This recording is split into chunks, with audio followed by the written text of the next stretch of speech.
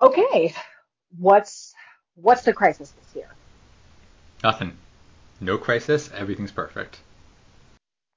What? Seriously?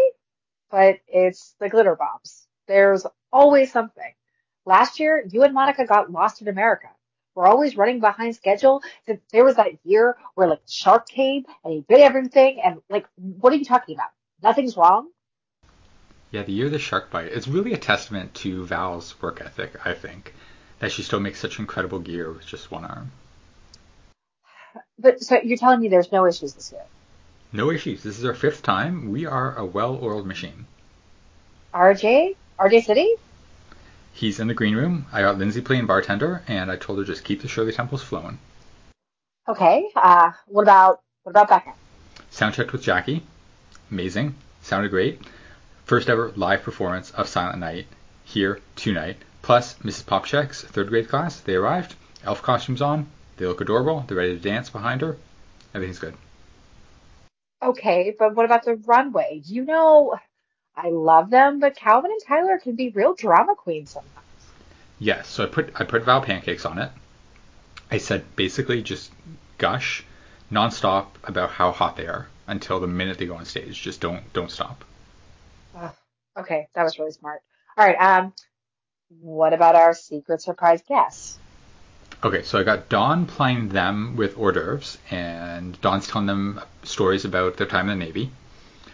I got Mayday in the booth directing things. He's got his assistant directors. He says everything's good. Cameras are loaded, ready to happen. I got Monica on the door, making sure nobody tries to crash because we are sold out tonight. I think that's it. I think everything's perfect. As far as I know, we're ready to go live in 5. Hey guys, Hey, Rich, how's it going? not great. RJ refuses to go on. What do you mean he refuses to go on? We flew him in. We paid him good money. Well, not good money, but money.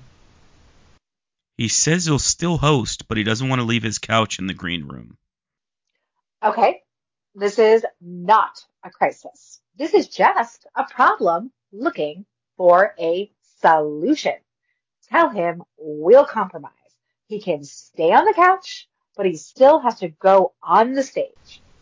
How are we going to get the couch on the stage with him on it?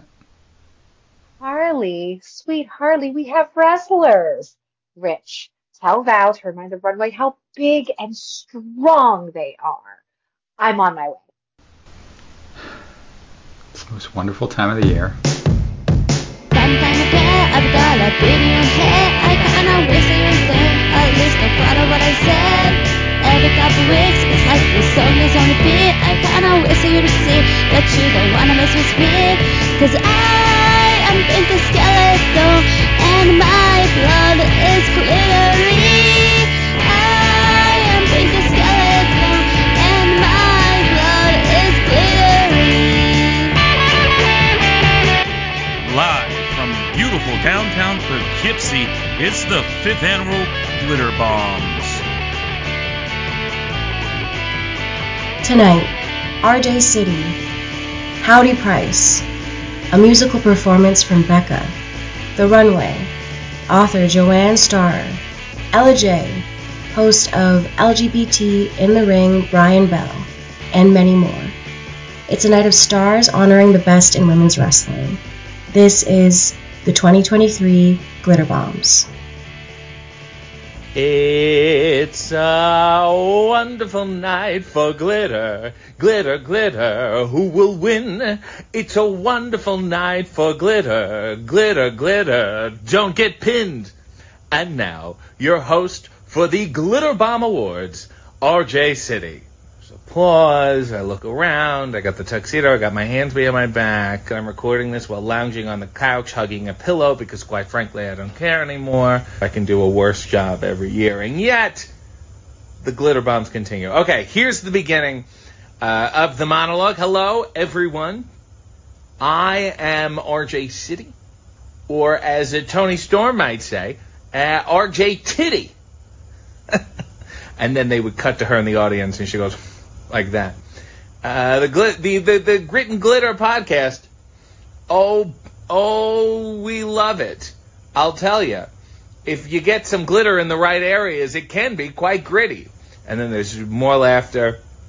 Oh, what a night. What a night. Well, we are here presenting the glitter bombs. And if you remove the glitter, it's just what Danhausen has every time he gets in the ring. 2, 3, 4. We're going to be honoring the best in women's wrestling. Boy, there's so many 2.5-minute matches to choose from. This is, of course, all based on percentages of screen time. It's one of those tests. I can't remember the name of there's a test of women in film. There's some test. Wrestling hasn't even written it. It's just got a failure. But the legacy of wrestling is really based on that failure, which I think is wonderful. Top nominees this year include Toni Storm, Willow Nightingale, who seems unreasonably happy. I don't quite know what her deal is. She's the babe with the power. And instead of Babe Ruth, who's the babe with the meat sweats. And then cut to Babe Ruth in the audience, and he's laughing. And Athena, the minion overlord.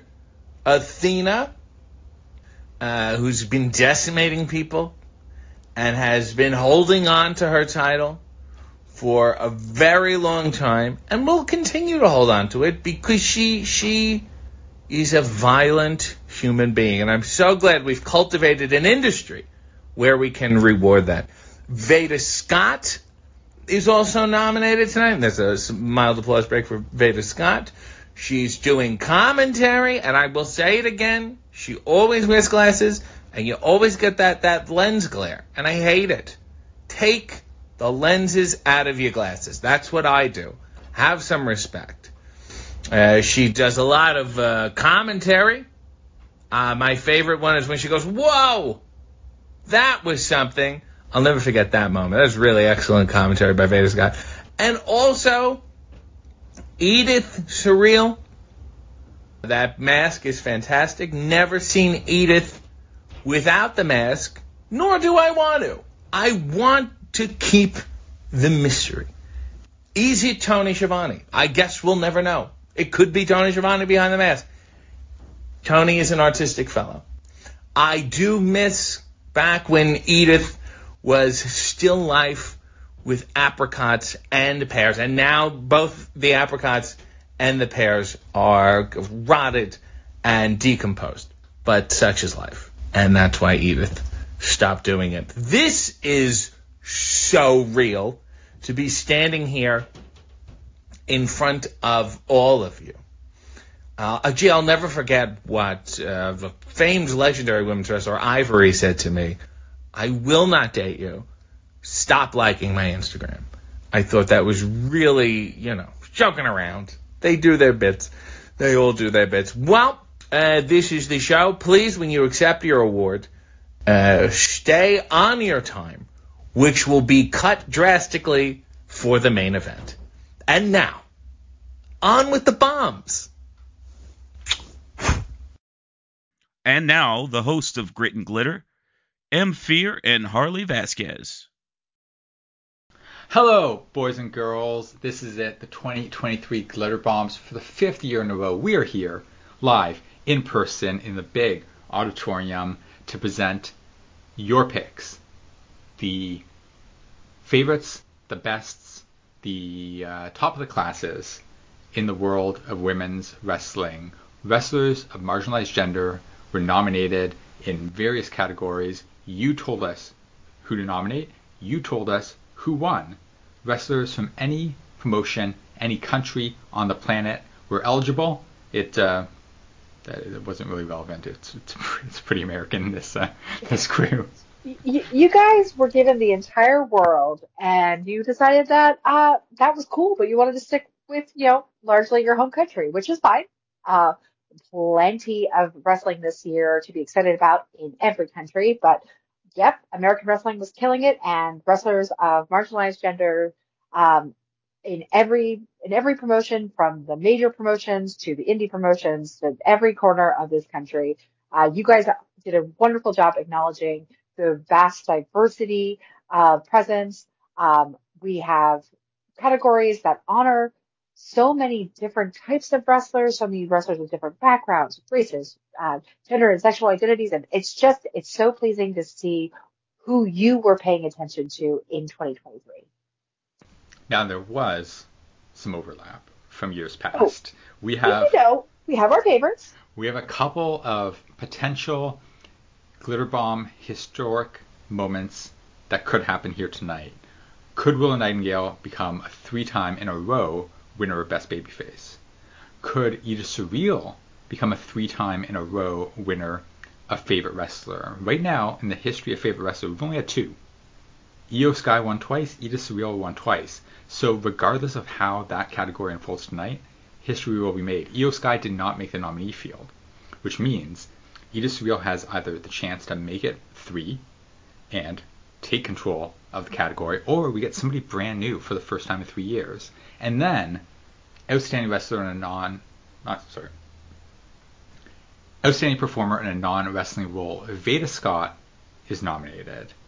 Veda is already a 3-time winner in this category. If they win tonight, they will go 4 out of 5. The first ever person to win the same award 4 times. It could happen. We won't know for another 40 minutes probably, but it could happen. It is clear that you all love Veda, and with good cause. Veda continues to kill it every year, expanding their territory when it comes to commentary, expanding their presence, and continuing their in-ring work on occasion too. So, like, honestly, you guys, good pick there. If Veda becomes our 4-time winner in that category, it will be well chosen. But they have stiff competition. And as if that weren't enough, as if our celebrity guest host RJ City wasn't enough, all our various guest presenters who will be joining us here tonight, our announcer Rich Fan, for the very first time here at the Glitter Bombs, first time in 5 years, a musical performance. We have a live musical act. We're going full Saturday Night Live up in here. A live musical performance from Becca performing her Christmas single, Silent Night. I know what you're thinking. Christmas was yesterday. It's over. Hey, when Becca's involved, it ain't over. That is correct. Absolutely. Not over. And you know what? An international pop sensation wants to sing on our award show. She gets to sing whatever she damn well chooses. You'll be hearing from us all night while we discuss the winners and the nominees in all the categories. But I think you've heard from us enough for now.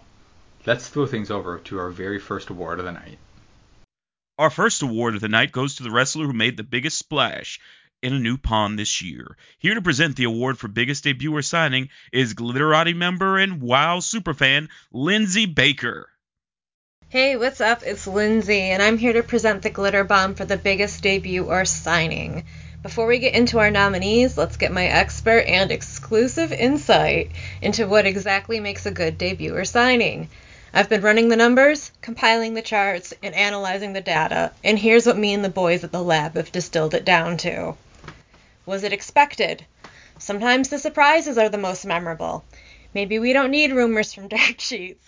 Typically we get hints from wrestlers and promos or whatever, but me personally, I enjoy it when it feels like it's something I willed into existence, 'cause I'm magic. Does it provide a whole new world of opportunity? Is your Blorbo stuck in catering? Maybe they have a hokey dancing gimmick. Does their company only trot them out for Pride Month? There has to be a better way. Whenever a wrestler jumps from promotion to promotion, it always strikes me as a refresh, like a clean slate and brand new opponents, and sometimes old rivals, to face. Their character gets a chance to be framed in a new way, which ties into my final point, the look. What kind of outfit do they have? Has their aesthetic have an overhaul? Is there cool fan art being made? Did it steal the thunder of a match preceding or following it? It might be superficial, but that's sports entertainment, baby. Just between you and me, listener, My personal debut of the year took place inside the fabled purple mat of WoW Women of Wrestling, where we saw Delilah Doom join as Gloria Glitter. She gets it more than David McLean does, and that's coming from me, a very good observer. Moving on. And the nominees for biggest debut or signing are Jade Cargill to WWE, Mercedes Moné to New Japan, Trinity to Impact, Sonny Kiss to Impact, and Billy Starks to Ring of Honor. Pause for drama. And the glitter bomb goes to Mercedes Moné. Woo! Yay! Wow! Good for her! No, really, I think she earned that. Anyone who tells the WWE or the WB, one of them, whoever, what she did was cool. Walking out was cool. Know your worth. All right, everybody. Bye. This was my pick, if I'm being honest. And this was a tough category this year because you have, you look at this list here, and it's like Jade Cargill hasn't even wrestled for WWE yet, but the way she was treated when she arrived, the fact that she was showing up all these places and they're making a big deal of her just walking into the building and standing backstage made her feel like a huge star and a huge signing for them. Maybe the biggest women's signing since Ronda Rousey, arguably. Trinity goes to Impact, wins the title, undefeated since arriving at Impact. Billy Starks goes to ROH, main events, final battle, almost wins the title. Sonny Kiss, I don't even know if Sonny is signed to Impact or not. I think it might have just been 2 appearances, 2 matches, but that was enough for our listeners and for a lot of the internet to be like, wow, yes, please, more of this. Yeah, absolutely. But I mean, you can, and honestly, the call with Trinity is really close because not only are we talking about Trinity making like her first appearance in a promotion that is not WWE in however many years, but also there was a lot of interesting chatter around her signing to Impact of what that meant for the company, what that meant for the profile of Impact, now of course TNA again, and what that meant for, Trinity, whether that was a step down, whether it was a lateral move, what that meant for her profile. And it's turned out really great for her because they have treated her every bit of the star that she deserves to be treated. That all being said, there was not a moment this year. There was not a signing this year. There was not a women's wrestling specific signing this year that had anywhere near the seismic effect that Mercedes Moné to New Japan Pro Wrestling had. And for so many reasons. We are talking about the former Sasha Banks signing with an international promotion, a promotion that its public profile has grown exponentially in the last several years, but whose women's wrestling profile is still relatively very, very small. So they were making this giant, this enormous deal to bring in arguably the hottest free agent that has existed in however many years, especially in women's wrestling, to bring her in to essentially found the women's division. They're putting all their money behind this wrestler. And that is a huge deal. That's a huge deal. She was a huge get for New Japan Pro Wrestling, who have tons of stars, but who made the choice to put a enormous, high-profile professional wrestler in the forefront of their burgeoning women's division, which, it's had its ups and downs considering the injuries that we faced with it. But that's a huge, big step to make when you are just beginning your women's division. Her walking away from WWE, voluntarily walking away, was huge because we've had stars of her magnitude make these shifts from promotion to promotion. People like Cody, but it's Cody was released from WWE. Bryan Danielson, when he left, he was on the tail end of his career. We thought his career was over and his best days were behind him. Mercedes was at the peak, so the closest that we've had is Jon Moxley, and Moxley's been treated as big of a star as she was in the very brief time that we got to see her do those things before she got injured. If she hadn't got injured, we have no idea what the rest of 2023 would have looked like for her. But I mean, she went there, she won one championship, held it for a while, lost it, and then they created a belt just for her. they created the New Japan Strong Women's title just so she would have a title. So there are rumors going around right now that she might be heading back to WWE. I really hope not, because we just scratched the surface of like the impact that she can make in these other places, the spectacle that she can cause, and the groundwork she can lay to show people, show other women, like, look at all these opportunities out there. Like, stand up for yourself. Don't accept this chopped liver that they were giving her and Trinity in WWE, where they're like, oh, you can be the tag champs, but the titles won't even be defended on pay-per-views. You just be in the middle of the show, and nobody cares about the feuds anyway. Like, she's like, no, I deserve better than this. This is my legacy. And like, I'm sure, although they're all friends, I'm sure there was a little bit of internal competition amongst the Four Horsewomen of like, which one of us is going to have the biggest legacy when we retire? Which one of us is going to be considered like the best of the best, because we're all amazing? And I truly think, like, if she stays like on New Japan and a couple of these other places for another year or two, that can be the difference maker of putting her number one in history books. I'm in total agreement. And like, for those who were confused about Sasha Banks signing with New Japan Pro Wrestling, you have to remember that Sasha Banks had, took months off to go during the midst of her WWE run. She took months off to take like a sojourn to Japan and to train with with various Joshi promotions and to like work on her wrestling with the people that she considers the best in the world. So like it wasn't any surprise to me that she would be lured to New Japan, especially with like the intention of building a belt around her and building a women's division around her, and I'm sure a very lucrative paycheck because they're not hurting for money.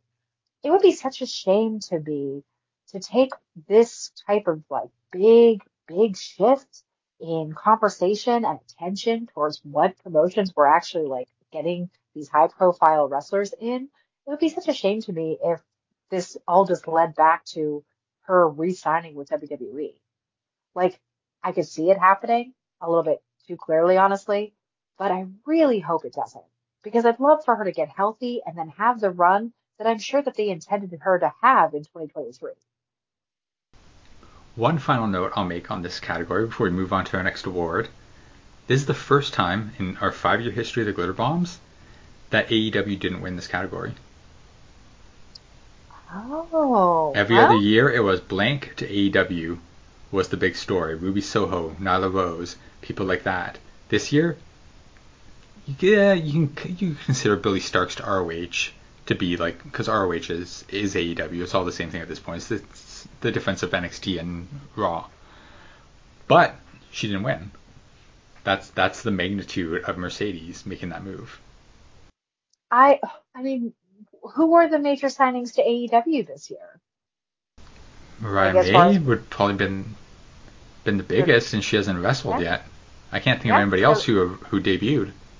yeah, I mean they're doing some interesting work with Mariah, and they clearly have story going with her, but like it's a slow burn, and it's been happening so late into 2023 that I'm not surprised that it hasn't like really cracked. It didn't really crack our voters like top picks yet. Of all the despicable villains in the world of wrestling, only one can sit atop the throne. Here to present the award for Best Heel is the last manager with personality, the pride of the Price Check Ranch, and noted hat thief victim of Brody Lee Jr., Howdy Price. Howdy! Now, heel, a person who is self-centered or untrustworthy. Now, the one element that stands out the most to me is a person, a human being at that. Only difference is, this particular person, unlike the rest, is considered self-centered or evil. Now, let me ask you this.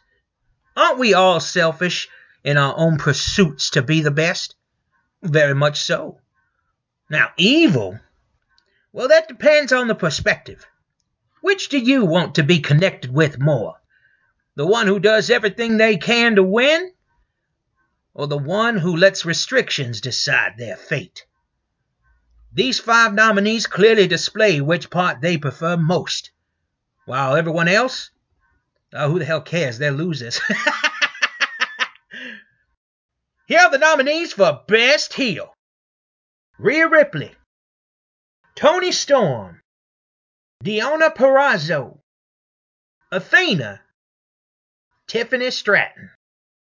And the glitter bomb goes to Athena! Hey, congratulations! Do I go this way? No, I'll go this way. Okay. Okay, we'll talk about it in a minute because we talk about it every year. The fact that nobody from the indies was nominated in this category when so many of our other categories are always like feature at least a couple indie wrestlers.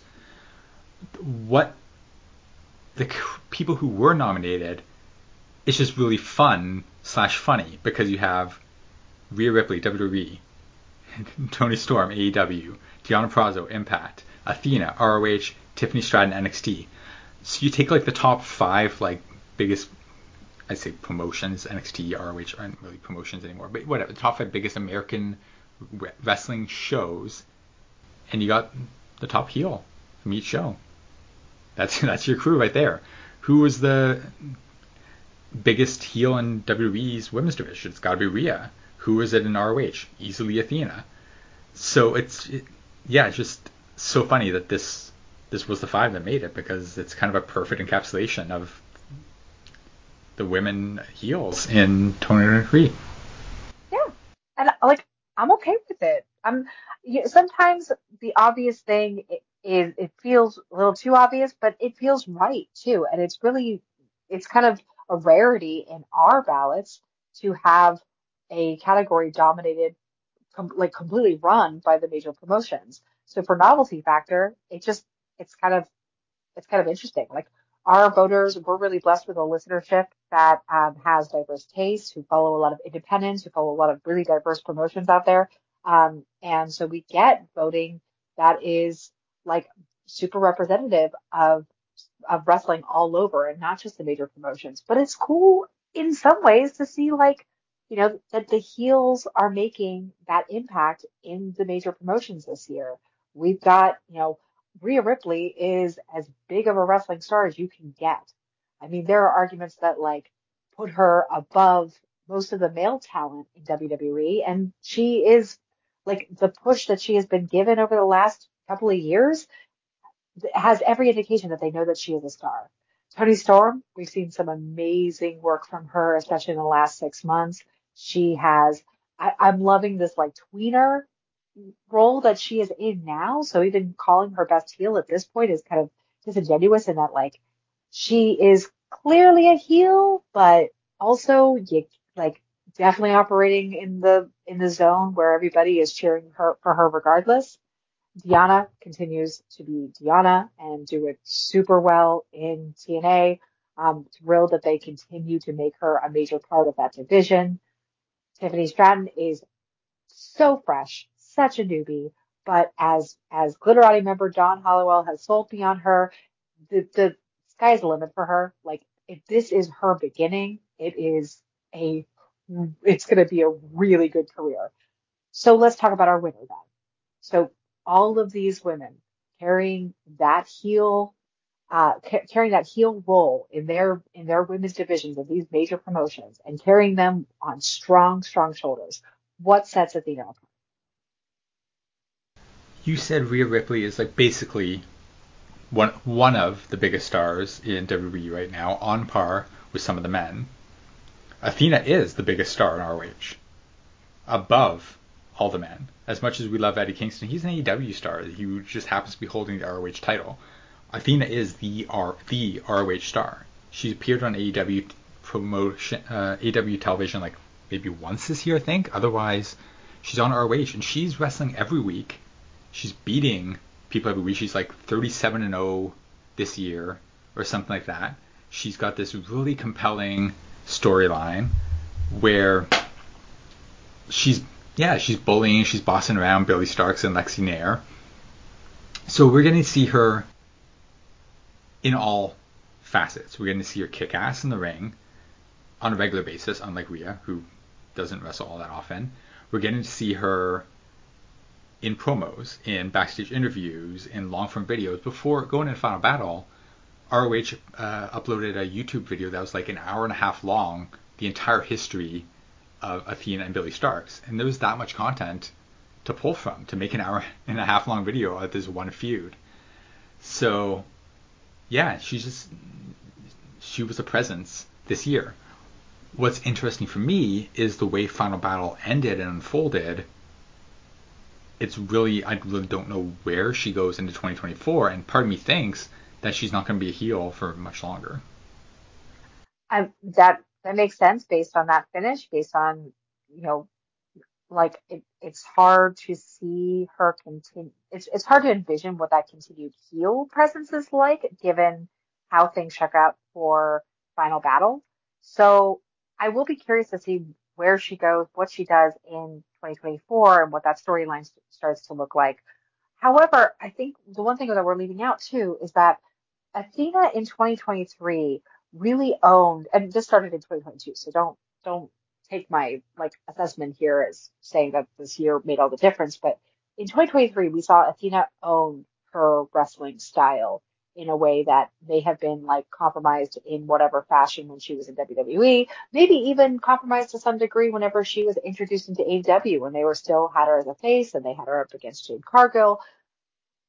Athena is a hard hitting wrestler. She is a brawler. She can make a move look double the times brutal that it would look normally. And she's come and people have picked on her matches, claiming that they have been too tough, too strong style, too real. Those people need to watch more wrestling or watch less and go outside.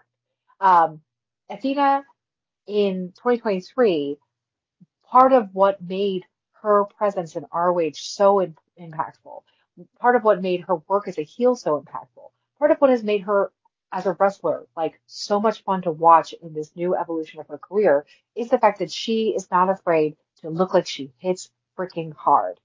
And that's great. That's key. That puts her right at home in ROH. It harkens back to so many wrestlers who have made their name in Ring of Honor, and it makes total sense that she is their star right now, that she is the ROH star of the moment.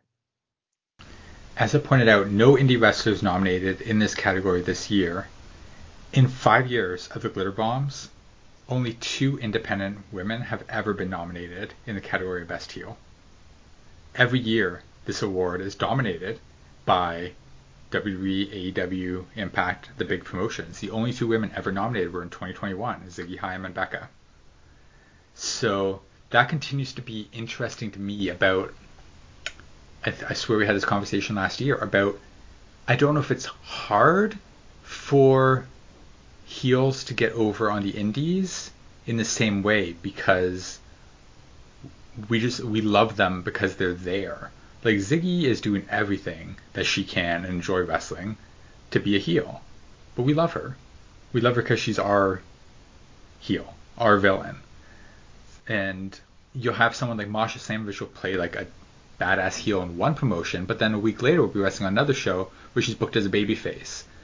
So outside of the rare exceptions like your Killian McMurphys and your Darius Carters, I think it might be harder to be a strong heel on the indies than it is on a national TV program. I think you're absolutely right. I think also it's difficult to remain consistent in one role or another in the independents when you are maybe working for a lot of different promotions and you're not always in a fixed role. Ziggy is a great example. Ziggy is mainly a heel in a lot of promotions. She's a heel in Enjoy, obviously, but she's not always a heel. And she frequently, as shown in AIW the last several months, she had a bit of a face turn when her partner turned on her. So it's just a good representation of like, you might be a heel in one promotion, but you're kind of a face in another promotion, or you're a tweener in another promotion, or like it makes getting your name out there specifically as a heel a bit more difficult for a lot of independent wrestlers when you don't always play that role. What would wrestling be without the heroes that we love?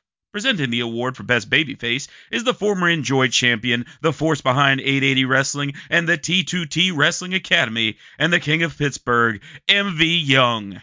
A great baby face is a wrestler you can't help but cheer for the second they walk out of the curtain. Whether it be the way they walk, the way they fight, the way they smile, or a certain unique babyface fire that only they possess. A babyface wins the hearts of the masses by fighting against all odds and proving that they have the ultimate desire to win.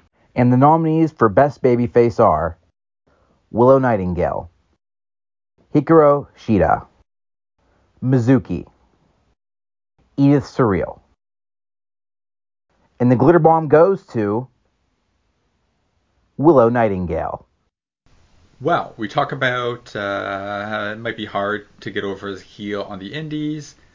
In wrestling in general, it can often be hard to get over as a babyface. You want to get over as a heel. You come out, you tell the fans they're dumb, they're stupid, you tell them to shut up, you wrestle like at half your speed that you're capable of, you slow things down. There's lots of ways to get people to not like you. It's as simple as getting a bunch of decisive wins over popular wrestlers where the fans feel like you don't deserve it. Boo, boo, get out of here, you suck, go away, Heat.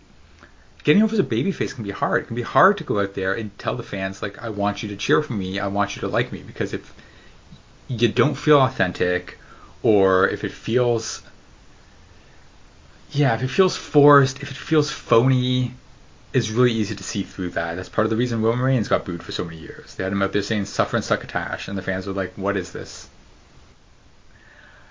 This list of 4 nominees, they all feel so authentic. They all feel like it just feels like them. Like you see them in the ring smiling and slapping hands with fans, and like it's like I fully believe that this is exactly what they are outside the ring. If I ran into any of them at the grocery store, they'd be the same way. They'd be as friendly, as smiles, just ball of sunshine. And nobody epitomizes ball of sunshine like Willow Nightingale. Yeah, I mean, there's a reason Willow has won this 3 times in a row. If there's a reason why Willow plays a babyface entirely, like, you know, can you envision a heel Willow? Sure, maybe. Given the right context, you could probably see it. And I believe that she is the type of person, the type of performer that could make it work. However, she is babyface incarnate. There is nothing remotely innately heelish about Willow Nightingale, down to the fact that like she's a power wrestler who power wrestles like a bouncing like ray of light. Like who ever takes these power like I find her dynamic so intriguing, and the fact that it has such range, even though it never strays from heroic, it never strays from good guy, it never strays from someone who you unyieldingly root for. Um, despite that, it could come off so one note, but it doesn't. She has an energy, a vibrancy that is infectious that people will immediately respond to. You can show anyone, wrestling fan or no, you can show anyone a Willow Nightingale entrance and they're going to get it. They're going to get that. They're going to feel it. They're going to feel immediately like this is somebody that they want to root for before they even see her in the ring. And then when they see her in the ring, hopefully they learned everything they need to know to become a diehard fan. To some extent, it makes her indestructible. Like, and no matter what happens, we'll still be cheering for her and we'll still be behind her. And in the hands of someone like Tony Khan, that worries me. That she can win the Owen Hart Cup and then so what? Like then nothing happened. Nothing comes of it. She challenges Athena in my opinion best match of the year at Death Before Dishonor. She doesn't win, and then the aftermath is like wishy-washy. She does this thing with Sky Blue and Julia Hart where she gets misted and we think she's going to turn heel and we're all like, oh god, please no. And she doesn't, which is great, but then like nothing really comes, like she's in that spot now in AEW where they just put her out there in random matches, and sometimes she wins and sometimes she loses. She's probably about 50-50 this year, but they don't really give her a lot to work with or a lot to do, and I worry about that. I worry that Tony's just like, oh, it's okay if like she doesn't have anything consistent to do or she loses a lot because the fans will love her anyway. Yeah, that is a dangerous dynamic to play with. That is a dangerous game to play because yes, we are on board with her. at 100%. But any wrestler needs to have a story. Any wrestler, no matter the level of charisma or their following or their abilities, they need a story to carry. And they need a story to keep the fans invested and interested in their presence in that promotion. Otherwise, we could watch Willow anywhere, right? What is important about Willow being in the promotion that she is in? And that is the question that Tony Khan and company have to answer. And going into 2024, I really hope we get a better story for her, a more consistent or long running story for her than what they've been doing recently, which is this kind of patchy, like putting her here, putting her there, and having questions posed that don't, but like creating scenarios that are inevitably not going to be like satisfied or fulfilling in any way. Give her a good feud. I think it's time that we had another good feud for Willow. And maybe that's Athena. Maybe that's where we go with this. I think she's probably going to get pulled back into the Sky Blue Julia Hart thing now that they're working together. Who landed perfect tens on the walkway this year? Presenting the award for favorite look or gear. They are the 100th best tag team in the world according to PWI. They were ranked number 63 and 64 the QWI 200. And, alongside Ray Lynn, they are the 2023 Glitter Bomb nominees for favorite stable. Please welcome Calvin Couture and Tyler Klein, The Runway. It's obvious that we know the importance of a good look in wrestling. Because every time the Runway walks in a room, you notice us. But this time, this isn't about us. Let's go through the nominees for favorite look or gear. First, we have Julia Hart. Ooh, a little goth chic. I see how that goes. Speaking of chic, we have dark chic. Ooh, a little out there, but edgy. It's fun. It's different. Asuka. Oh, now this is one of my favorites. I always like the gear on the outside. Look. True. I mean, we have to be. Let's not go with our favorite. Io Sky. All right. Don't hate it. She's always coming out with something a little different than everyone else. And finally, Max the Impaler. Ooh, I mean, hey. A little rugged. You know what, Max? I'll give it to you. I can never pull that off, but power to you. And let's go ahead and give the winner. We're doing this obviously for M and little M, not Harley. Right. But Calvin, who's the winner of the Glitter Bomb? The Glitter Bomb goes to Asuka. Yeah, love it. Out of all 10 of our awards this year, this was the closest. It was just one vote, one single solitary vote. I told you people to vote. One vote that gave Asuka the win over Dark Sheik and Max the Impaler, who were tied for second. It was a three-way, real close race for the first there. And we talk about this a lot. We've had this in the past. Like, our listeners clearly, they like Big Scary. They like the Asukas and the Maxes of the world. If you can say Asuka is big and scary, but like Asuka's gear is classic. Asuka's gear is always good. Asuka's gear is like, I think what surprised me about this pick is it felt kind of like a kind of a gimme. Like Asuka always looks good. Yeah, it's interesting that she won this year when she hasn't won before, and she didn't do anything radically different this year. She didn't have a huge makeover or anything in the way that like Julia Hart had. That wasn't this year, but Julia Hart going from a cheerleader to House of Black, that was a big makeover. Or someone like Dark Sheik, who has like a different X-Men outfit every time we see her. All sorts of different costume changes and outfits. Asuka changes up the makeup and changes up the gear here and there, but she's pretty much looked more or less the same for the past 5 years. Sure. I mean, I think people responding to the makeup that she wore a lot this year. She did this like really, really eye-catching, like full face clown makeup, essentially, like in a style that only Asuka could do. So maybe they're responding to that. They're responding to the whole like aesthetic, like package, and that's really fair. It's kind of funny when someone who always brings it, just in a consistent manner, gets the win from this. It's a testament to how close our voting can be because like, one extra vote would have tipped it to somebody else. I mean, you know me, I'm a Max the Impaler fan. I love Max's gear. I love their look. I think just bar none, they are the like single most like eye-catching like aesthetic on like in women's wrestling and generally in wrestling. I love what they do with that type of gimmick, what they are able to bring out of it. The detail work on it is astounding.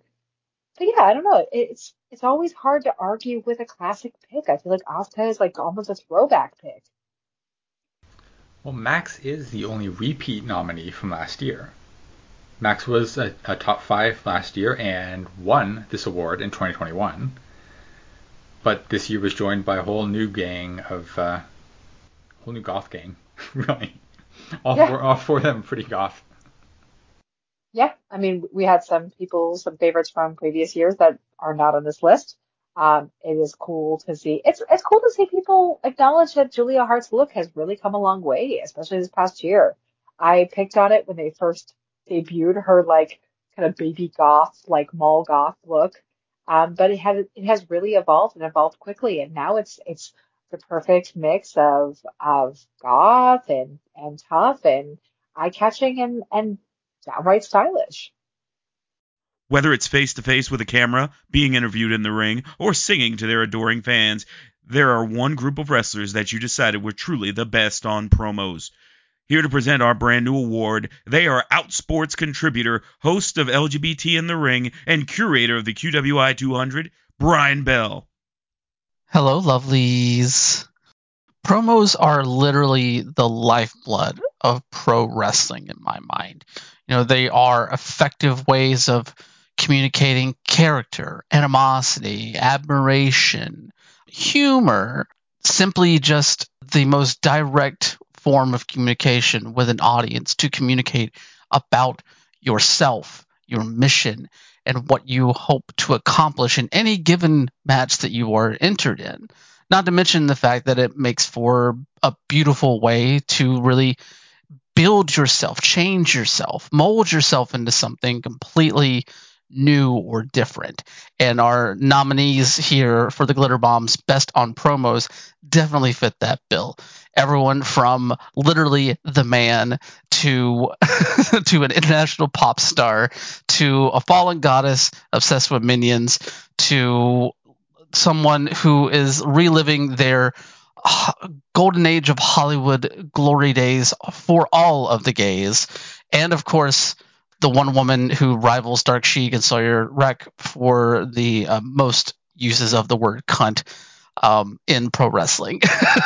So your nominees for Best on Promos are Becky Lynch, Timeless Tony Storm, Athena, Becca, and Steph DeLander. And the glitter bomb goes to Timeless Tony Storm. Chin up, tits out. Congratulations. And Tony Storm's the winner. Like, right? Obvious. Tony Storm's the winner. I mean, Tony's Tony Storm is the winner. The like, it's almost hard to even say like promos because what we've been seeing from Tony Storm, yes, she's been doing some promos, but also she's been doing like cinematic vignettes of a quality that we rarely see on AEW, on any of the major promotions. She is committed to this character in a way that borderlines on insane. And she's also, AEW has really like invested its own weight behind this and delivered the whole package from giving her a reliable second in RJ City to having like esteemed members of the film community from Turner Classic Movies uh, preview or deliver preambles to her matches. Like this is this has gone beyond the level of just sheer creative promos. This has gone to the level of promo artistic genius. And she absolutely deserved to win this. This is like 100%. And consider the growth here. Also, don't forget the growth. Like, this is Tony Storm. Tony Storm, who always was reliably good in ring, amazing to watch in the ring, but who, like, promo-wise could run the gamut from kind of stiff to kind of to like okay. Like the stuff that she was doing with Saraya and Ruby and the Outcasts, perfectly okay, perfectly fine, kind of one note. They bring this out of her, and suddenly she's a goddamn actress, and she is having the time of her life, and you can tell, and it's great, it's perfect, it fits her, it makes her, it is finally something for Toni Storm to like really stand out. She's a great wrestler. Now she is a full package. It's easy to forget that she's like in the summer she was still part of the Outcasts. Like Timeless Toni Storm has only been a thing for a couple of months. But are there any women in any promotion who are getting consistent vignettes and like videos in this way? I don't watch WWE, so I can't speak to it, but I feel like I would have heard about it if I did. Like as far as I know, Becky, Athena, Steph, they're being nominated for this based on their mic work, their interviews, their standing in the ring with a microphone, controlling our attention, grabbing our attention, and with their words and their deliveries in that way. But they're not getting like wacky videos set backstage doing things. And God, I want more wacky videos in all of my wrestling. I cry for it all the time. I'm like, yes, oh my God, there's nothing, I'm a broken record on this. There's nothing I love more than seeing wrestlers outside of the arena. Whether it's just like at a park or at like a gas station, interacting with people in the real world, at their home. They need, Tony Khan has to have a mansion, right? We need more stuff of like Toni Storm at home, like at her mansion. Walking around, like walking up a marble staircase and hanging out by the pool. I love all that sort of thing. So for that reason alone, yeah, Toni wins this because hers were so different and so unique and get everybody talking every week still. Nobody else has been given that opportunity. Maybe if they did, we'd have some more competition here. But as it is, this felt like a shoo-in. Yeah, I mean, that's a really good point. Like they have made the investment for her. They have put in the like time, the screen time for these vignettes, for these promos, for her, for anything that she's going to do, down to like the production detail of her entrances coming out in black and white. Like they are doing it. They are throwing their money down and saying, and throwing down the time and saying, take it, it's yours, and she is running with it, and it's working.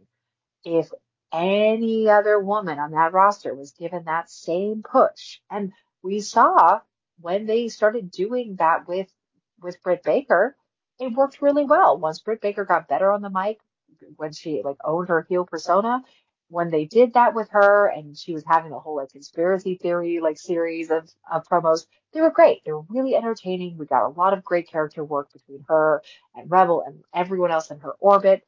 They're doing this now with Toni and it's working and it just should show them yet again, you give your women time on screen and something to do, and people will want to see them do it more. The end. Now AEW, WWE, to a lesser extent Impact, they got the money to make this stuff happen. AEW can afford to film these black and white vignettes and do all these fun different things. It can be hard for someone on the indies to pull off something to this extent, to pull off those kind of vignettes that I'm talking about, those cinematic type things. But if you have a creative person, if you have an artiste with a vision, there are always ways to make these things happen. And you got Becca releasing songs on Spotify, releasing singles. You can go on Spotify, you can listen to these songs. They have cover art. They have music videos sometimes. Her social media is a masterpiece in this extent. And I truly think that in 5 years, 10 years, we might be talking about Becca's time on the indies in the same way that we were talking about Orange Cassidy and some of these other people, in that like Orange Cassidy found this, or Danhausen found this look, this approach to their character that just hit. that just landed, and they finessed it until it was like perfect encapsulation. And for me, that's Becca right now, because she is really just, from the name B3CCA to the look to everything else, like she's found this perfect niche. Yeah. And I'm gonna give it up to our other like big independent presence on this list of nominees. Steph Delander, alongside of Matt Cardona, has been doing incredible work this year. And these are promos that are primarily being shared. These are promos and videos and things that are being primarily shared online on their Twitter, on TikTok, etc. They are doing what they can to spread like whatever it is they need to be spreading, to be fueling any feuds, to be their like cocky and arrogant former WWE selves, but they are doing it in a like mass media platform that is getting them attention from not just wrestling fans, and not just like and wrestling fans who are still primarily entrenched in major promotions and not the independents. They're bringing eyes onto GCW in a way that, GCW is benefiting from immensely. So, and that's not even counting the in-ring promo work and like the presence of Steph Delander at these shows. So really big kudos to Steph. Big kudos to Steph and Matt for what they've been doing this year. It's been really, really fun to watch. Well, Steph isn't here tonight. You know who is here tonight? The international pop sensation. Rich. And now, performing her smash #1 Christmas single, Silent Night, she is a celebrity fighter, a pop star, a generational talent. Please do not make eye contact. It's Becca! Oh my god, Becca Naders, thank you so much for coming out to see the first ever live performance of Silent Night. Let's go. Silent Night. Holy night. All is calm. All is bright. Round yon virgin, mother and child. Holy infant, so tender and mild. Oh my god, guys. I'm so sorry. My phone is ringing. Oh, it's Timothy Chalamet. He probably wants to know what I think of him in Wonka, because I just saw it. And it's like, why are you asking me, bro? Go ask your girlfriend, right? But I should probably take this call. So I'm going to cut it short here. Thank you all. Happy holidays. Love you all. Smooches.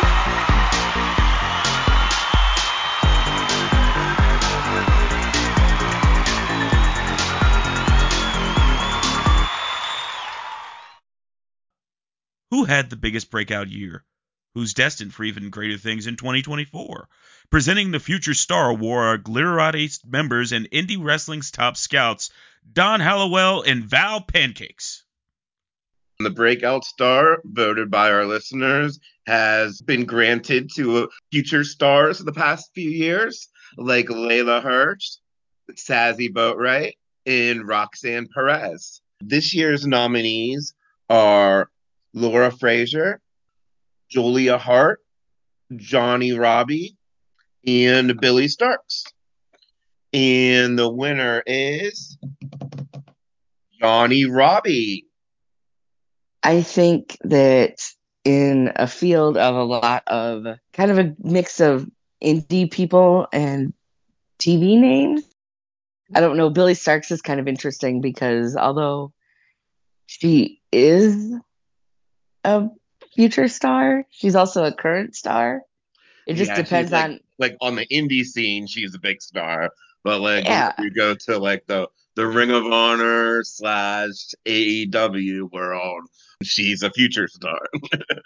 Yeah, it's very she's very much in a weird transitional situation, because if you pay attention to the indies, you know who Billy Starks is. Mm-hmm. But if you're just watching, TV wrestling, then you're right. You may not know who Billy Starks is. So I think that she's very interesting on this, but I was very excited to see Johnny Robbie win.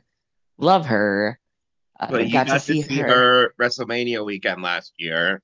which was Yes. basically her breakout moment. And then Yeah, she after was that, on. she just exploded and she's everywhere now.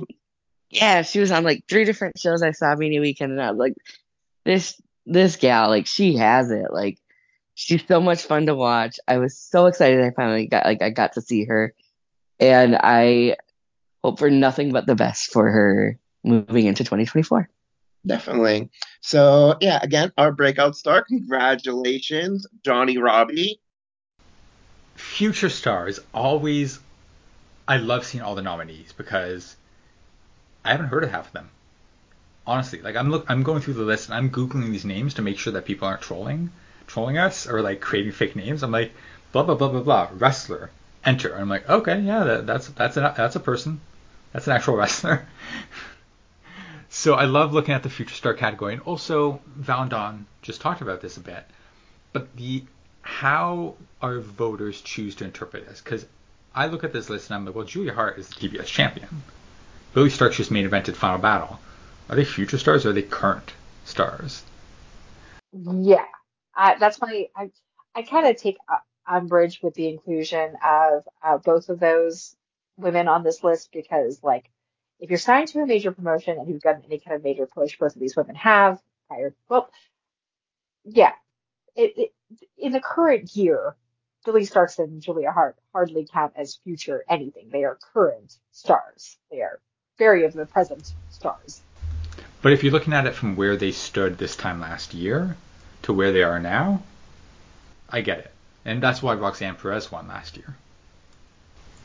Yeah, absolutely. And I think, but did Roxanne Perez win last year before she won the title? After she was NXT champion. Ah, okay. Because again, yeah, it's this is we call it future star, but it is somewhat of a breakout star award. That's how a lot of people interpret it, I think. Yeah, fair enough. But to me, Future Star is most exciting. And not to take anything away from Billy or Julia here. Like that is not the point. But for me, the Future Star category is more exciting when we're talking about people who are on the verge of that breakout, who have not been in major promotions, but are definitely poised to have an incredible coming year. And if WrestleMania weekend was any testament, Johnny Robbie is absolutely that wrestler. I love that Robbie won this category because this is a wrestler I had no idea was out there until WrestleMania weekend. And then seeing Johnny in a couple of promotions wrestle throughout that weekend got me on her radar like immediately. Same. I remember in the spring, all of a sudden I'm like seeing this name everywhere, and I'm like, who is this? I've never heard of her before. Did she just debut last week? Like, what promotion is she wrestling for that she's getting this? Oh, she's all of them? Okay, she's wrestling for all the promotions. That explains it. That's why she's all of a sudden getting all this buzz. And yeah, she felt like a perfect encapsulation. I love Flora Fraser, obviously. Interviewed her last week for the show. I voted for both of these two people in this category, but Johnny Robbie was my number one pick for that reason as well, because it felt like what a from nowhere to everywhere in the span of 1 year. Yeah. And that's to me the epitome of future star. That to me is like a name that in 2022 you did not know.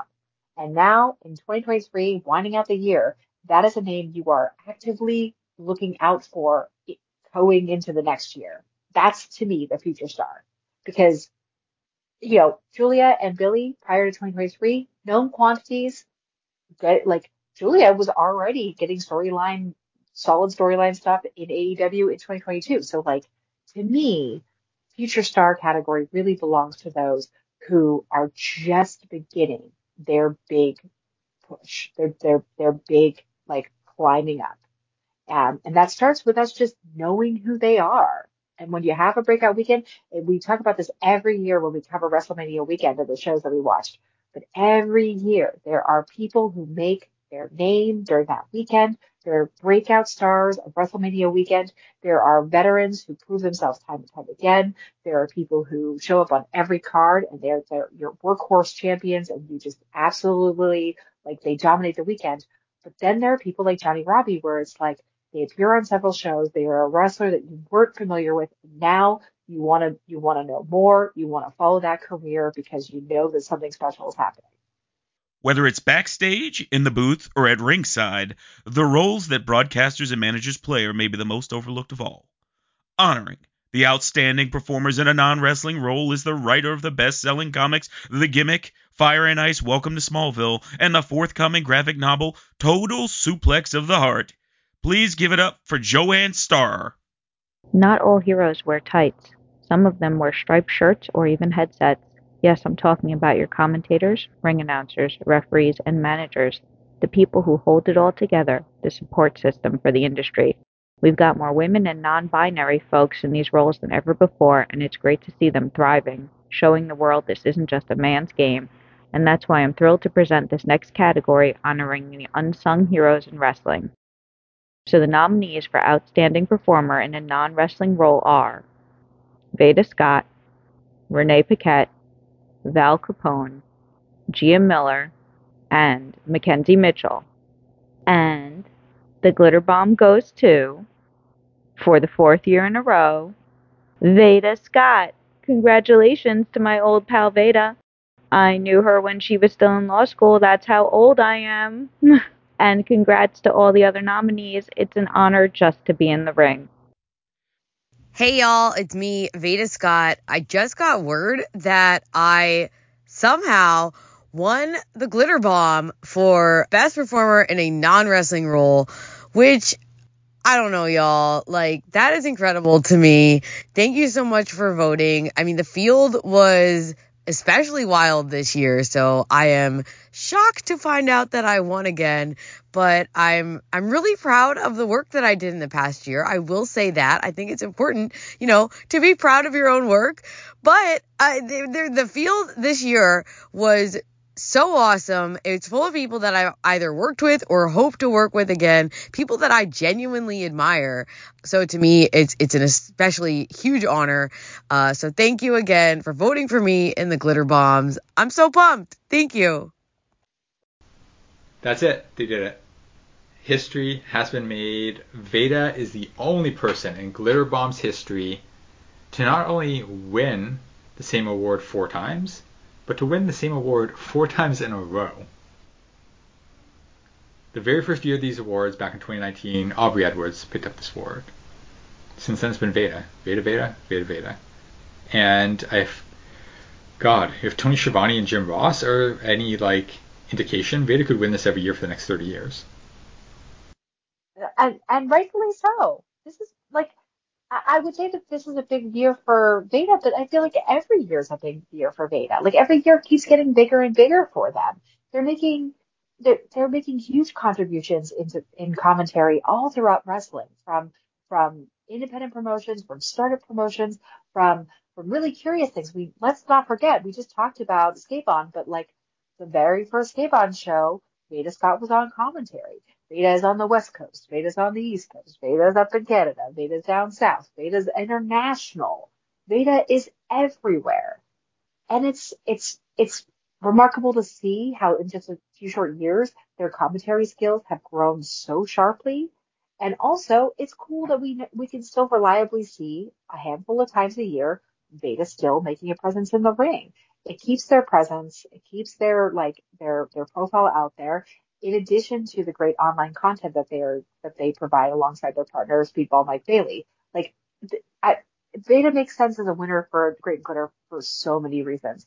I think Veda is kind of the epitome of a Glitter Bombs winner. They are a long-standing veteran of women's independent wrestling.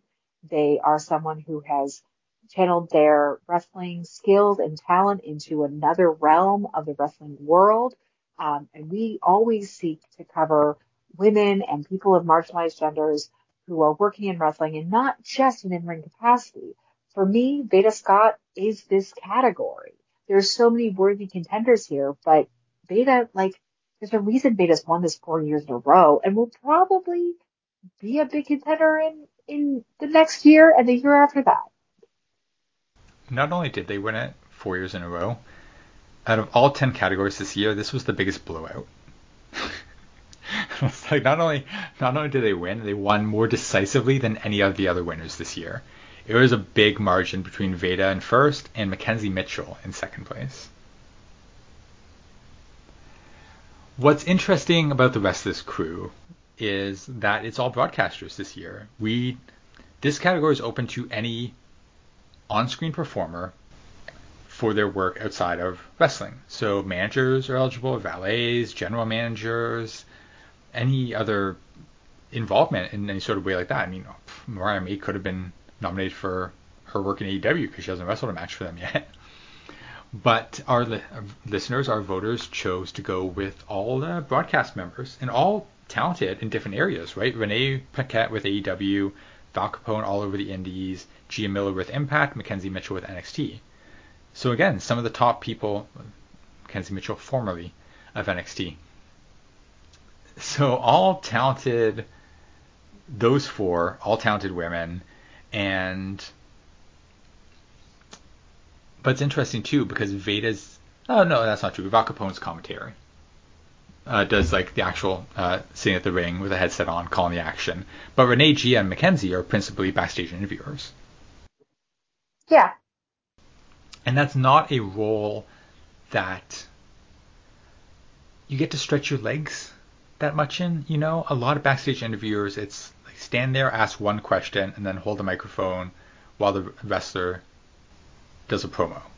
They're not given. It's not the most creative of fields. So the fact that Renee and Gia and Mackenzie are able to like make their presences known in that way, in a way that differentiates them from other microphone holders, is a testament to their work.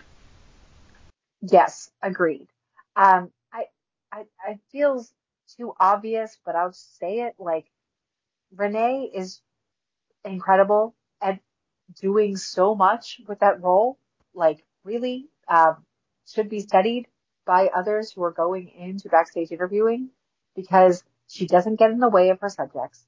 She never makes it about her, and yet she pulls focus just by the level in which she commits to the reaction and she picks the perfect note in which to play for each segment. I think that's really key when it comes to backstage interviewing and for these interviewers to kind of stand out is it just holding the microphone, asking the question and handing it over? Or are you reading the energy in that moment and responding to it in kind without making it about yourself? And there's probably no one who does that to the level that Renee does it. Renee just nails it. And she does regularly get to do more hosting type duties along with our host of the night, RJ City. They do different things, hosting the pre-shows and different special events, things like that, which again allows her to really show off how multifaceted she is. Yeah, absolutely. But she's no Veda Scott. Nope, clearly not. Yeah, every month I'm just like, why hasn't anyone signed Veda yet? Like they're very blatantly clear on Twitter, on social media, like I'd like to be signed somewhere. I'd like to work full time and not have to like arrange my own flights and hotels and drive myself everywhere. And it just, I don't know. I don't know what Impact's waiting for. I know why WWE and AEW haven't signed them, but Impact, yeah, the team they have right now is good, and I never want to advocate for a 3-person booth, but it's got to be somewhere. There's got to be somewhere to capitalize on Veda more.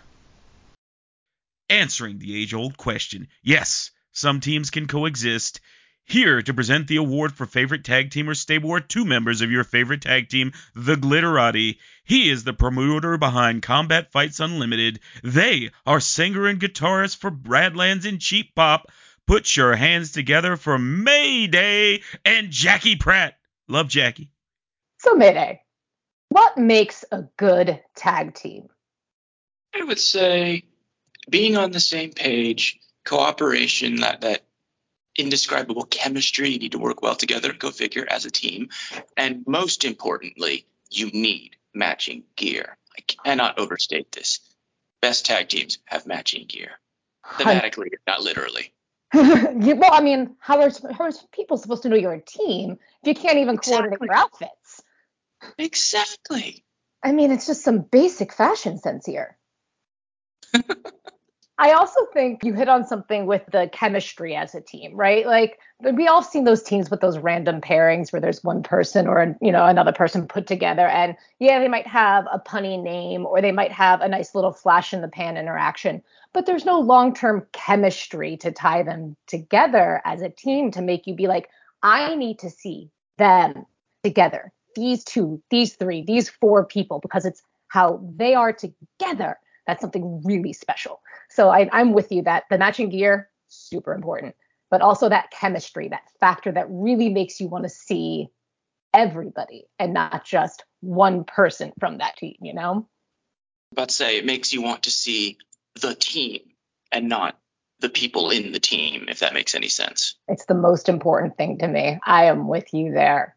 So with that, let's get into the 2023 Glitter Bomb nominees for favorite tag team or stable, starting with Damage Control, MK Ultra, Pretty Empowered, the Outfielders, and the Runway. and the Glitter Bomb goes to your Knockout Tag Team Champions, MK Ultra. We are so excited. We are so proud of you, Masha and Killer Kelly. You have done the world of women's wrestling and tag team wrestling proud this year. They've absolutely earned it. They have everything that we just talked about. They have that chemistry. They have that camaraderie.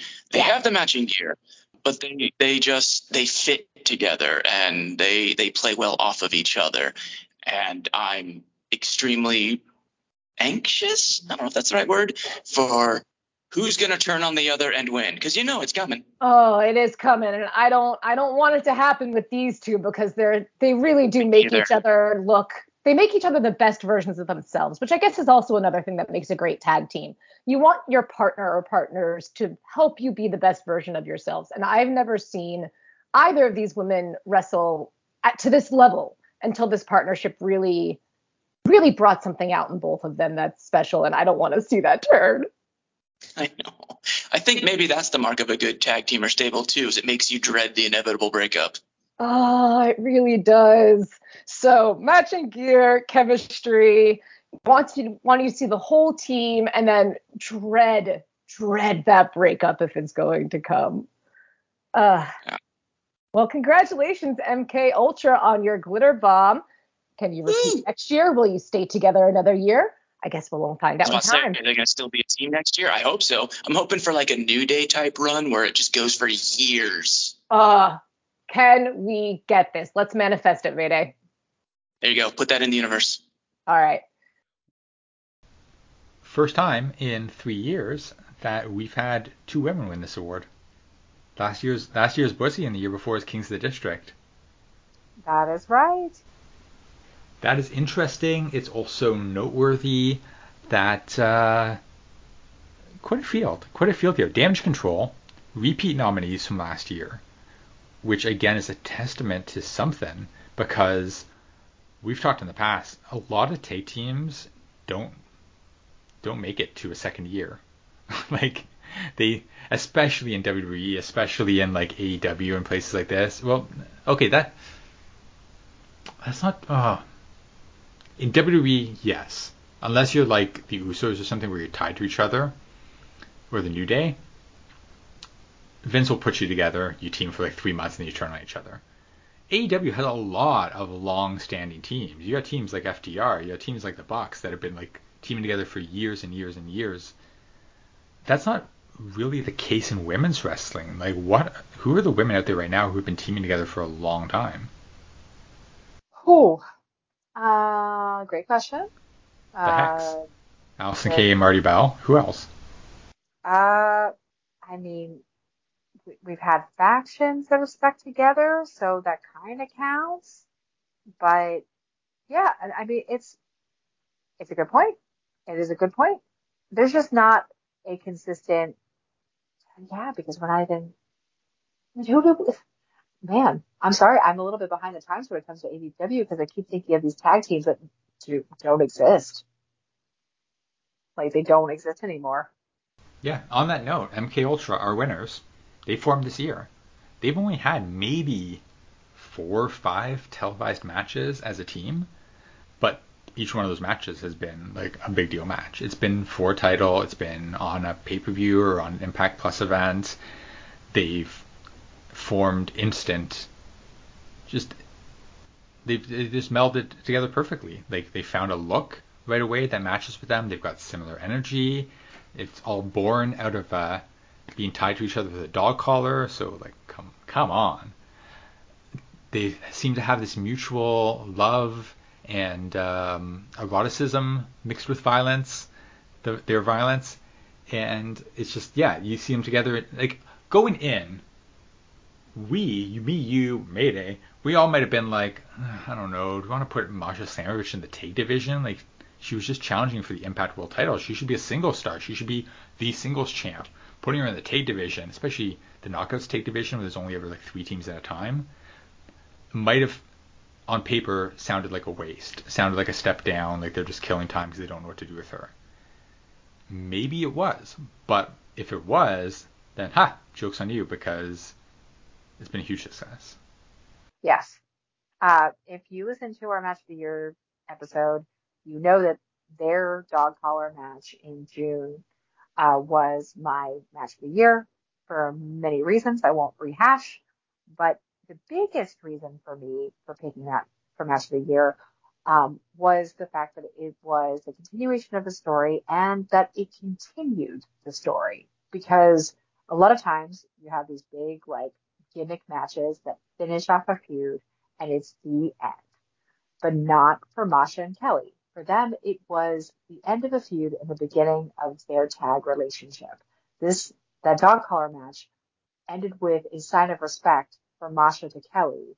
And from there, they grew this tag team story in a way that made a lot of sense because Kelly had to prove herself in a really brutal match in order to get Masha to work with her. And as a result, it makes all the like following action, it makes all of the matches, it makes every story beat that happens post that match mean more because we saw where it was earned from, where it was derived from. I I I think this is a great pick. I was so excited by this by this tag team, by by the story this year. I was completely surprised by it too. Like this was not something that was on my radar, and then picking it up and then seeing that dog collar match and seeing where they've taken it has been it's just been a pleasure. It's been like again, it's one of those moments where Impact proves that it can deliver like women's wrestling at a level that its peers in the major promotions often do not touch. Elsewhere in the nominees, we've got a couple of teams of family. Out of the NWA, we have Pretty Empowered, Kenzie Page, Kylie Page, and Ella Envy. And then we have the outfielders, cousins Shay McCoy and Weber Hatfield. So that's the one. Those are the teams that do stick together for longer than a year, is the ones that are related by blood. They often, even if they split up temporarily, they often come back to each other. I think it's really cool that the outfielders got this nomination. Every time I see them, I love them. I love their rapport. I think they like work great together. I love their looks. I would always advocate for seeing them in more places. I would love to see them in more promotions, doing more things. Pretty Empowered. I don't watch the NWA for various reasons, and Billy Corgan, you know what they are. But what a testament to them that they got this nominee. They got this nomination. Nobody else in the NWA was nominated for anything in any category. And Pretty Empowered's work has been so strong that they made it to the top. And then the Runway. Brand new little 3-person faction out of Enjoy Wrestling principally. Calvin and Tyler, the Runaway, along with Ray Lynn, forming the Run Ray. They teamed together for the first time, I think, this year in Enjoy. Started to come together, make their presence known, and the way the last Enjoy show of 2023 ended was the three of them standing tall. So we could conceivably be looking at them at an Enjoy takeover next year with them holding the tag title and the Enjoy championship. Would love to see it. Would love to see it. Raylan was based out of Pittsburgh, is no longer based out of Pittsburgh, is now based out of Texas. But it's been cool to see her continue to come back for the major Enjoy shows.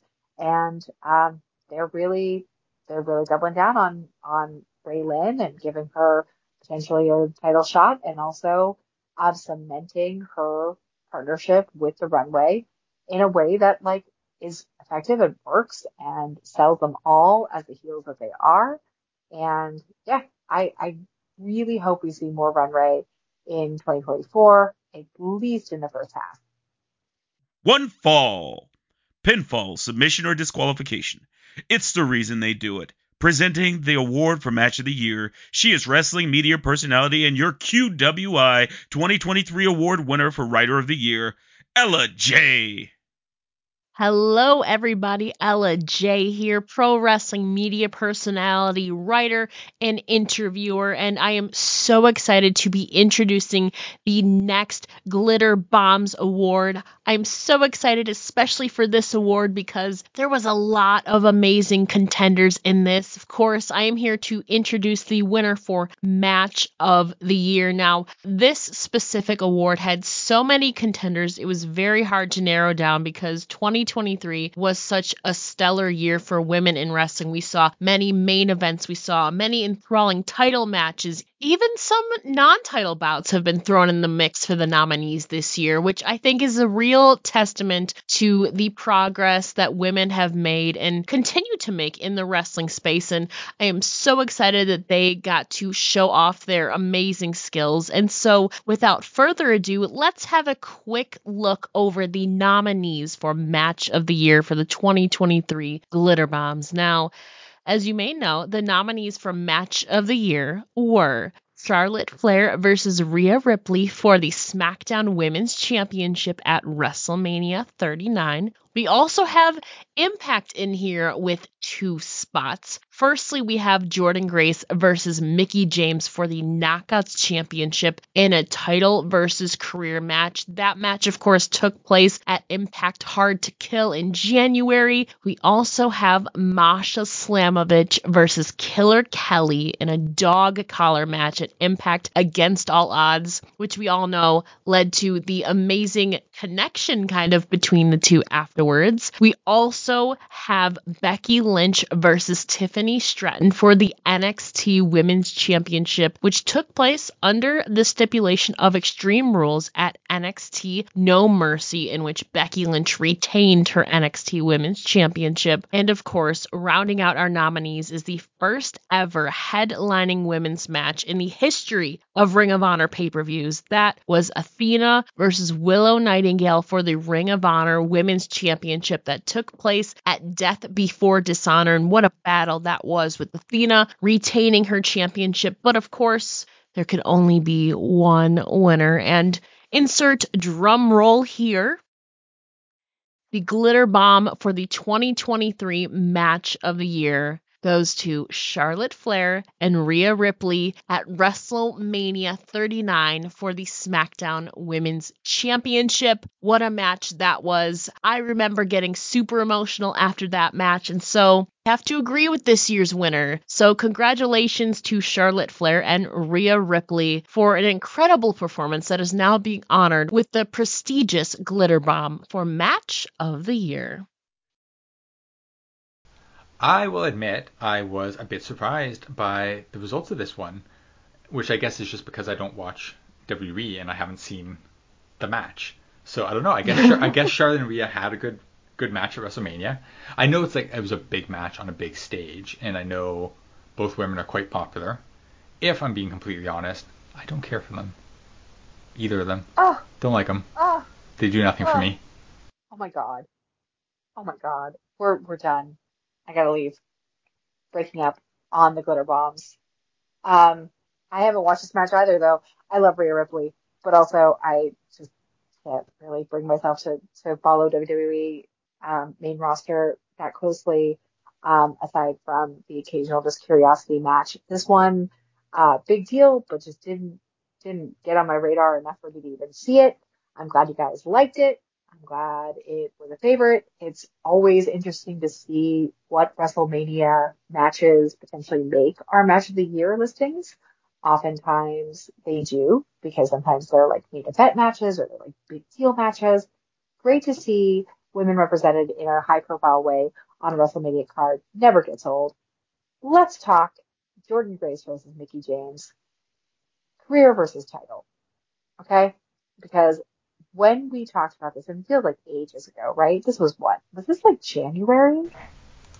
It was January. Mickie and Mercedes Moné both had that, like, oh my God, wow, what a way to start the year. I can't wait to see what's next. Oh, they're injured.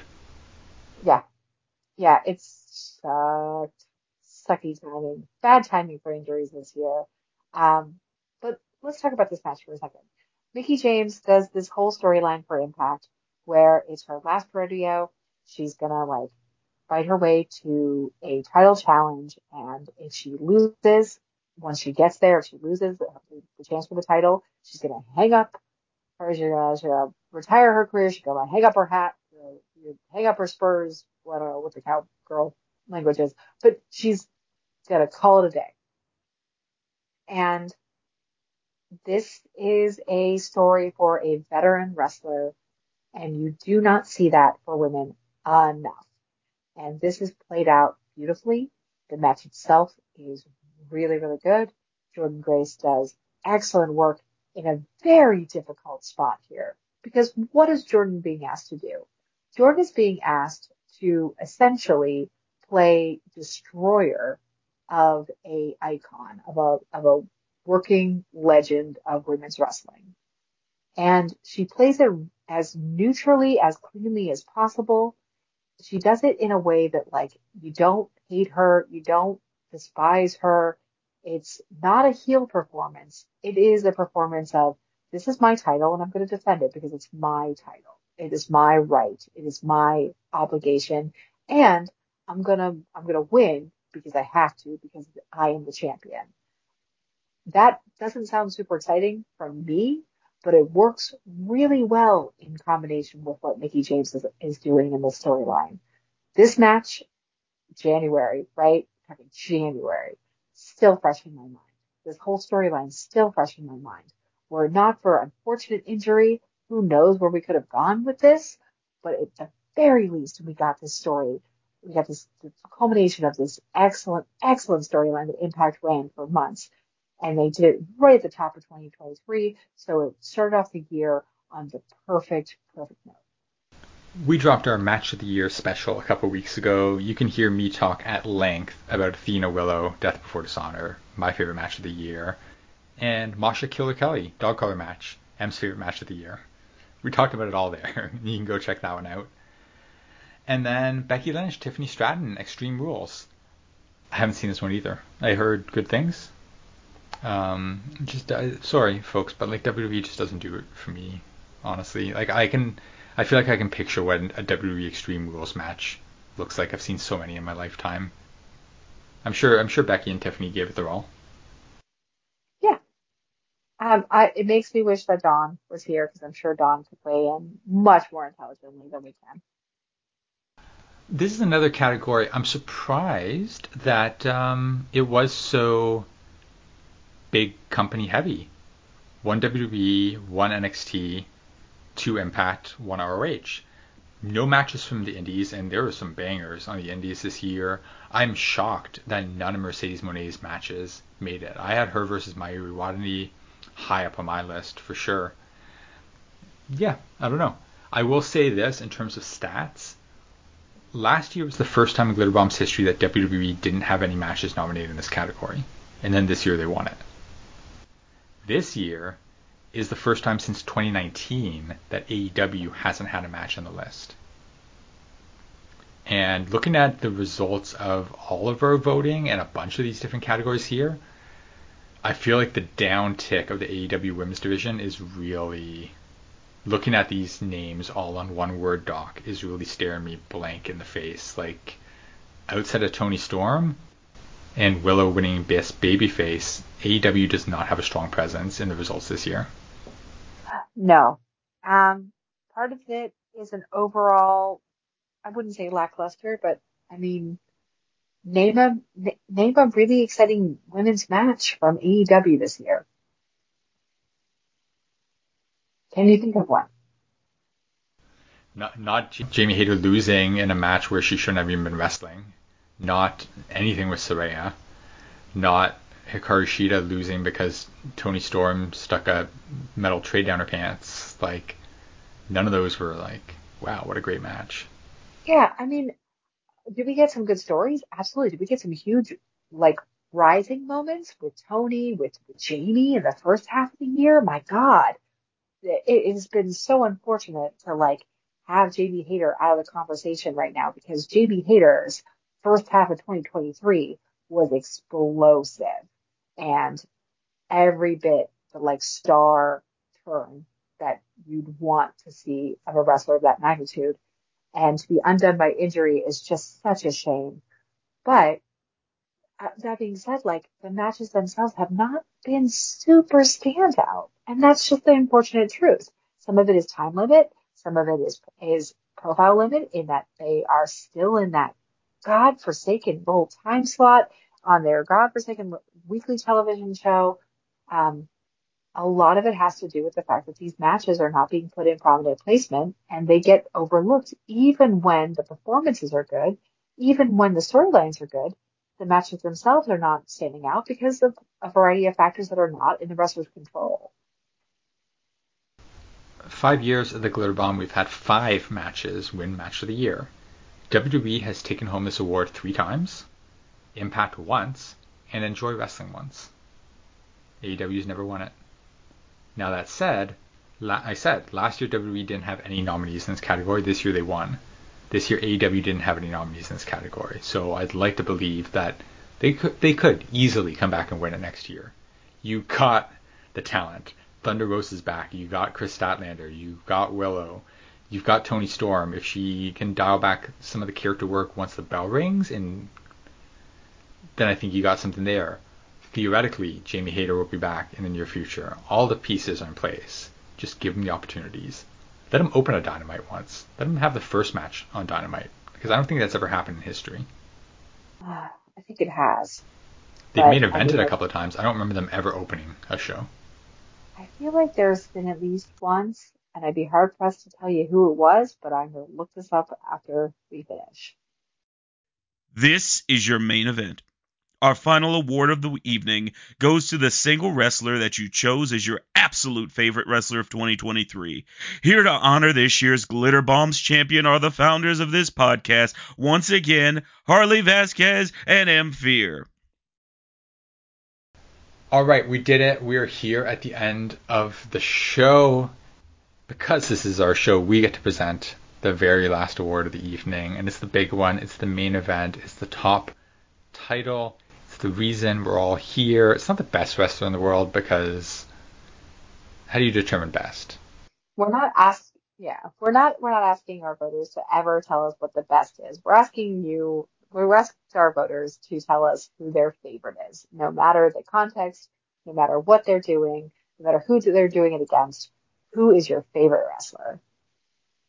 I don't care who the best selling band in the world is. I care who my favorite band is. The one that plays all the songs I love, the one that I listen to over and over, the one where I go out and buy all the merch and buy all the CDs. Yeah, I still buy CDs. Shut up. Those are the bands that mean something to me. These are the wrestlers that meant something to you. Your nominees for favorite wrestler are Edith Surreal, Dark Sheik, Maximum Taylor, Asuka, Ziggy Haim, and the Glitter Bomb goes to, for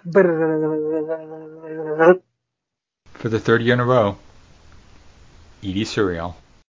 Thank you so much. This is 3 in a row. Favorite wrestler at the Glitter Bombs. This is amazing. Thank you so much. Your continued support means the world to me. So thank you so much for voting for me.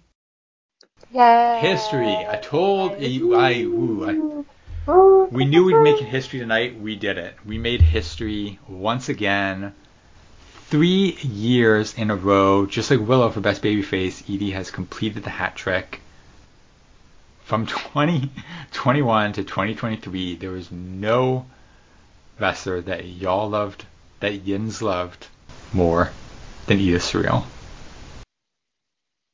I mean, you can't blame people. Edie continues to be one of the most exciting wrestlers to watch on the independents.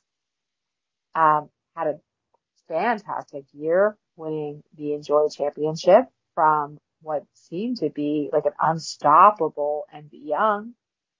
And in the moment, who else could take that belt from MV and Enjoy, a promotion that he that is like that he is so closely tied to, that people associate so closely with him and him and that belt.